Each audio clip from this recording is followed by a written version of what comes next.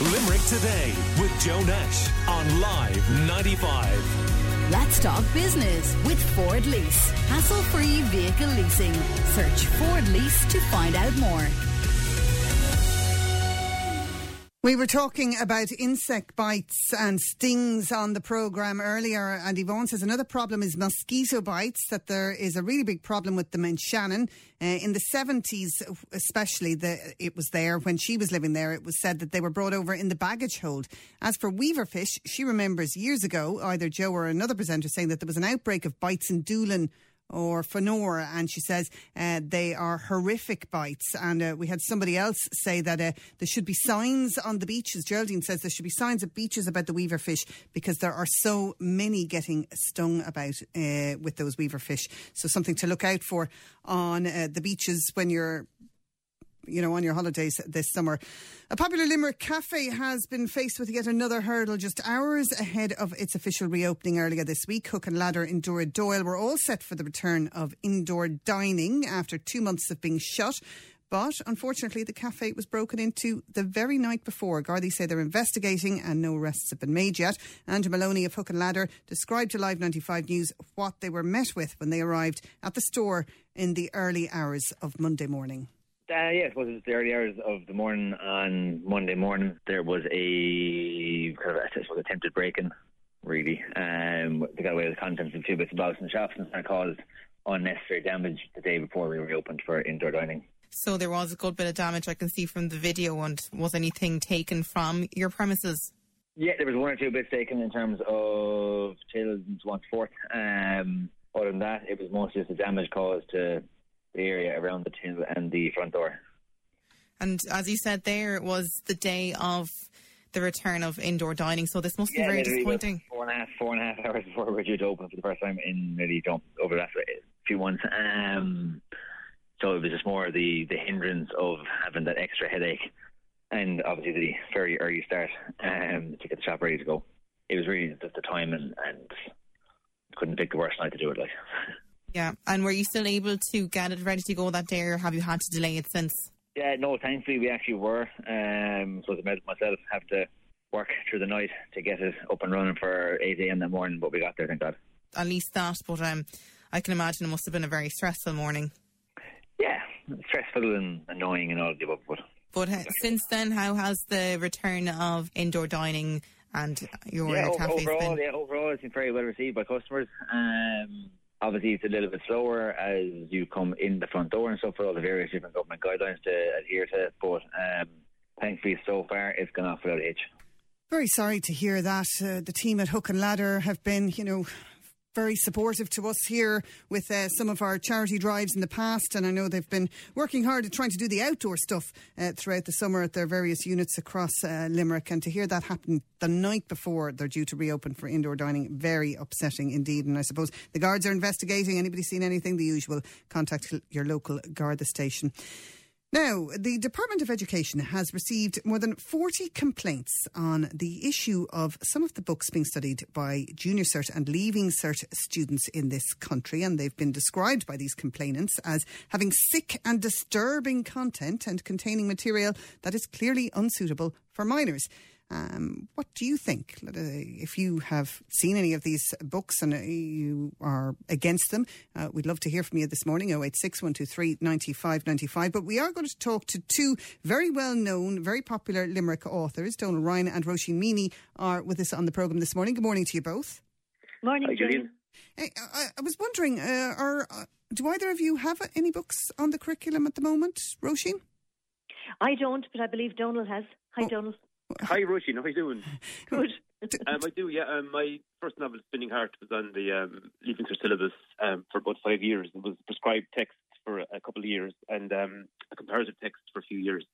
And you're not aware of any complaints having been made about that, are you?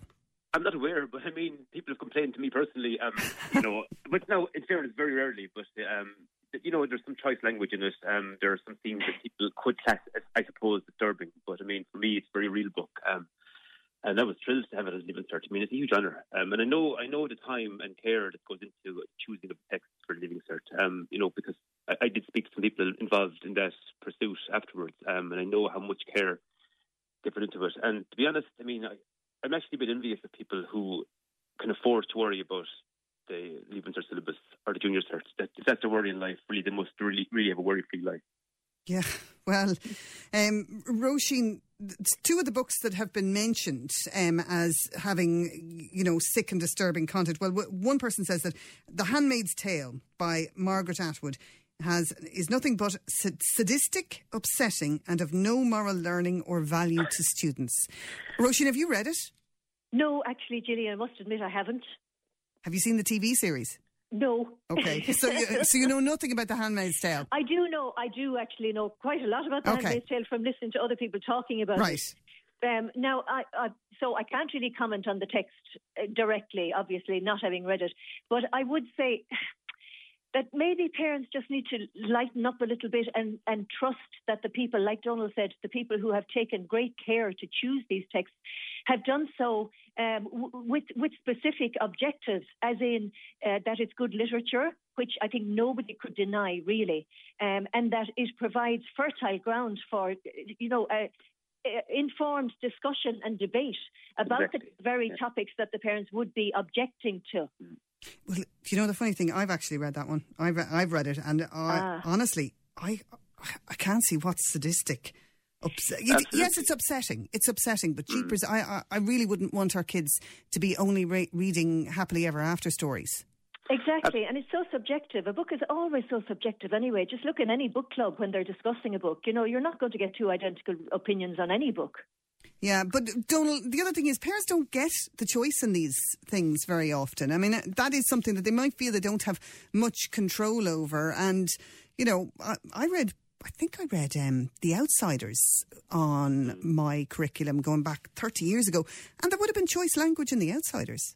Absolutely. I mean, to be honest, just going back to Handmaid's Tale, I'm thrilled it's on the Leaving Cert because, The Handmaid's Tale is basically a true story. Nothing happens in The Handmaid's Tale. It doesn't happen to women somewhere in the world.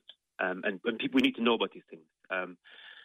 Just looking through the list here of texts for 2023, I can't see one book. I've read maybe a third of the books on it, and I can't see anything that could be a problem. In this day and age, when children are assailed by the dangers of drugs and pornography and exploitation, it should be the very, very last thing on the list of things to worry about should be a book. I never heard of a kid going after rails because they read a book. It just doesn't happen.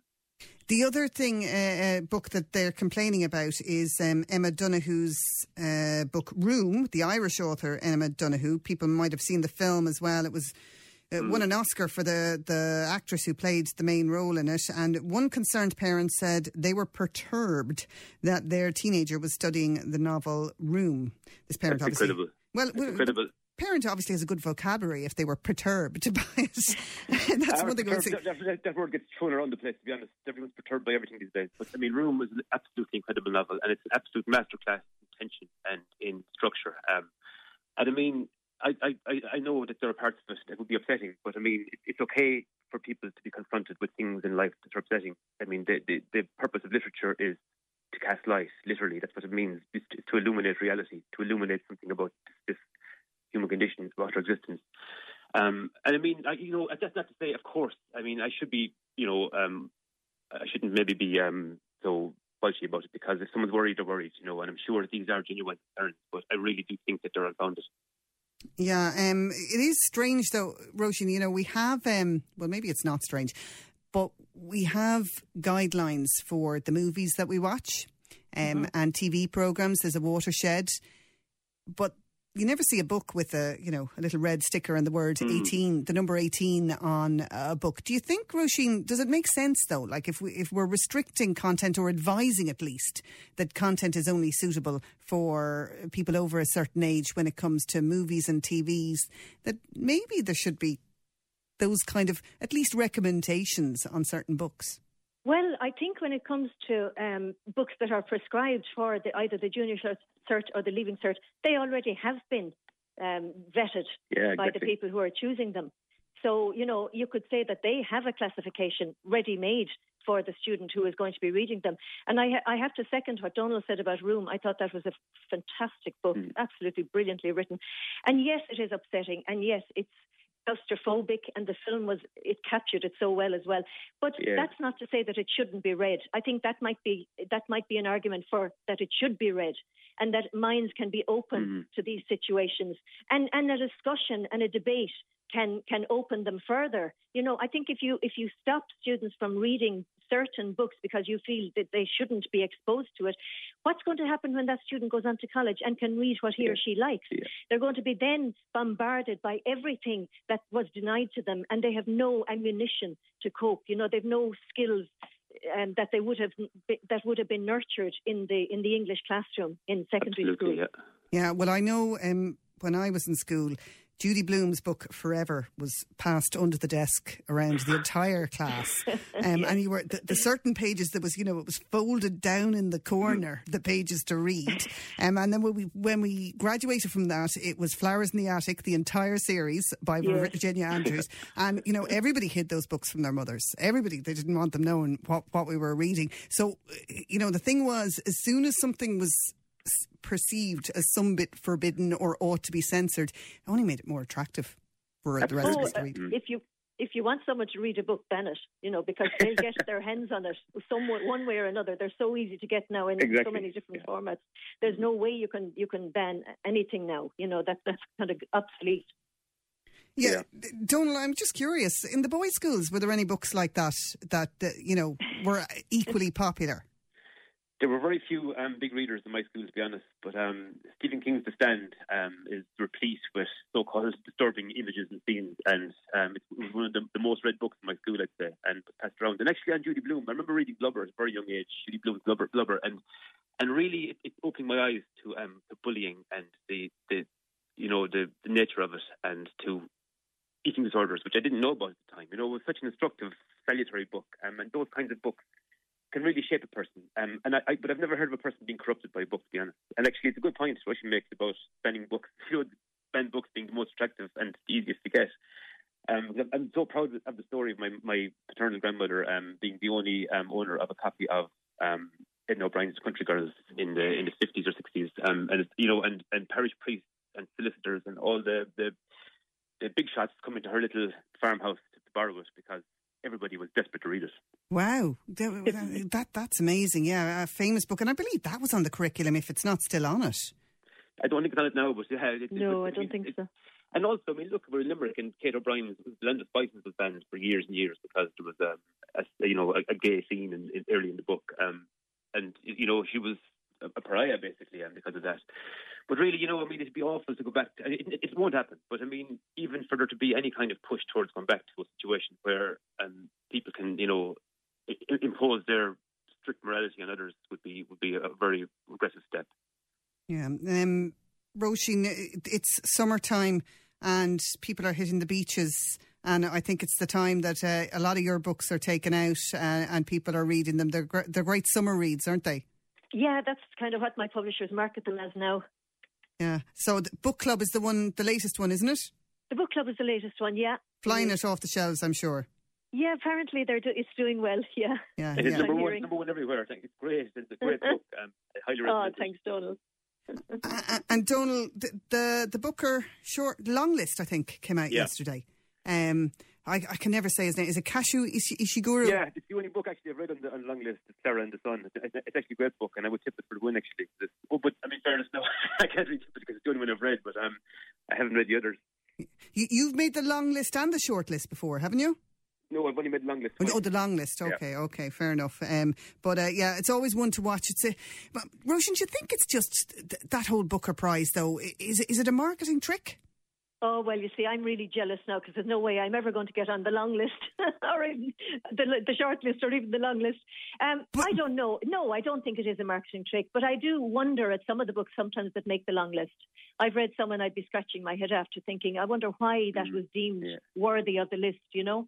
And actually, I have to say, Clara and the Sun didn't really grab me that much, although I loved The Remains of the Day, and I thought that was a really worthy winner. But that one, Donal, I don't know. It was just a bit too far out for me, I think. Yeah. And isn't that funny? Isn't that why book clubs are absolutely fantastic? Because you'll get two people with very different opinions on the same book, and everybody's got different tastes when it comes to it. Absolutely. I mean, it's one of the beauties of books and the beauty of literature, and the fact that it opens minds and it causes debate, it causes conversation, and actually brings people together. You know, I'd hate there to be any sense of a book ever being divisive or driving people apart or causing kind of friction between people. Yeah, well, seeing as we have both of you on, I know you're always very, very quiet about what the next project is, but I have to ask you, just chance it, you know, will you give us any secrets on what's coming next, Donal? Well, it's kind of a sequel of sorts, Strange Flowers, because two of the main characters, Josh Elmwood and Honey Bartlett, reappear in the next book, but it's the story of 4 generations of the same family, 4 women living in the same house, Dr. Brady, and their life together. Very, very good. And when's that due out?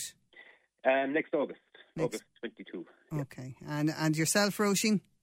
Yeah, I'm writing the next one too, Gillian. It's centred around 2 people who haven't met, and it's detailing their separate lives within the same small town. And yeah, I can't really say what happens more than that, because the whole no theme spoilers. of the book would be spoiled. Yeah. I can't give anything else away. Do I remember you saying on this show one time before that you often would head off to somewhere like Lanzarote to write your books? Yeah, I used to do that for a while, Gillian, but actually I don't do it so well. Obviously, I'm not doing it now, but I had kind of given up doing it because I found it too distracting to be in such a nice, sunny, seaside place. And my mind just tended to wander out to the sea and the beach and whatever else. And it wasn't a great place to write. So now I divide my time between Limerick, my house in Limerick, which is fine to write, and my other little cottage in Milltown Malbay, which is equally fine to write. And I'm happy out in either place writing, and I can manage it. Well, that's good to hear that COVID's not restricting your writing practices at all. No, and I presume it's not having an impact on you, Donal. It's nice to have a career that, you can do at your kitchen table if needs be.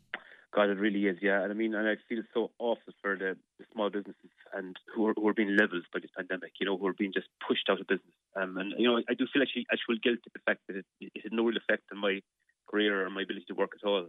We switched over to online teaching in UL fairly seamlessly, and I mean, you can write anywhere basically, so yeah, well, it really has a bad effect. We look forward to the next projects from both of you, Roisin Meany and Donal Ryan. Thank you for joining us on Limerick Today this morning. If there's anybody out there who has read Room and or The Handmaid's Tale and feels that they shouldn't be on the curriculum, do let us know. Give us a call, 46 19 95, or WhatsApp or text us on 086 123 95 95. Call Limerick Today now on 46 19 95.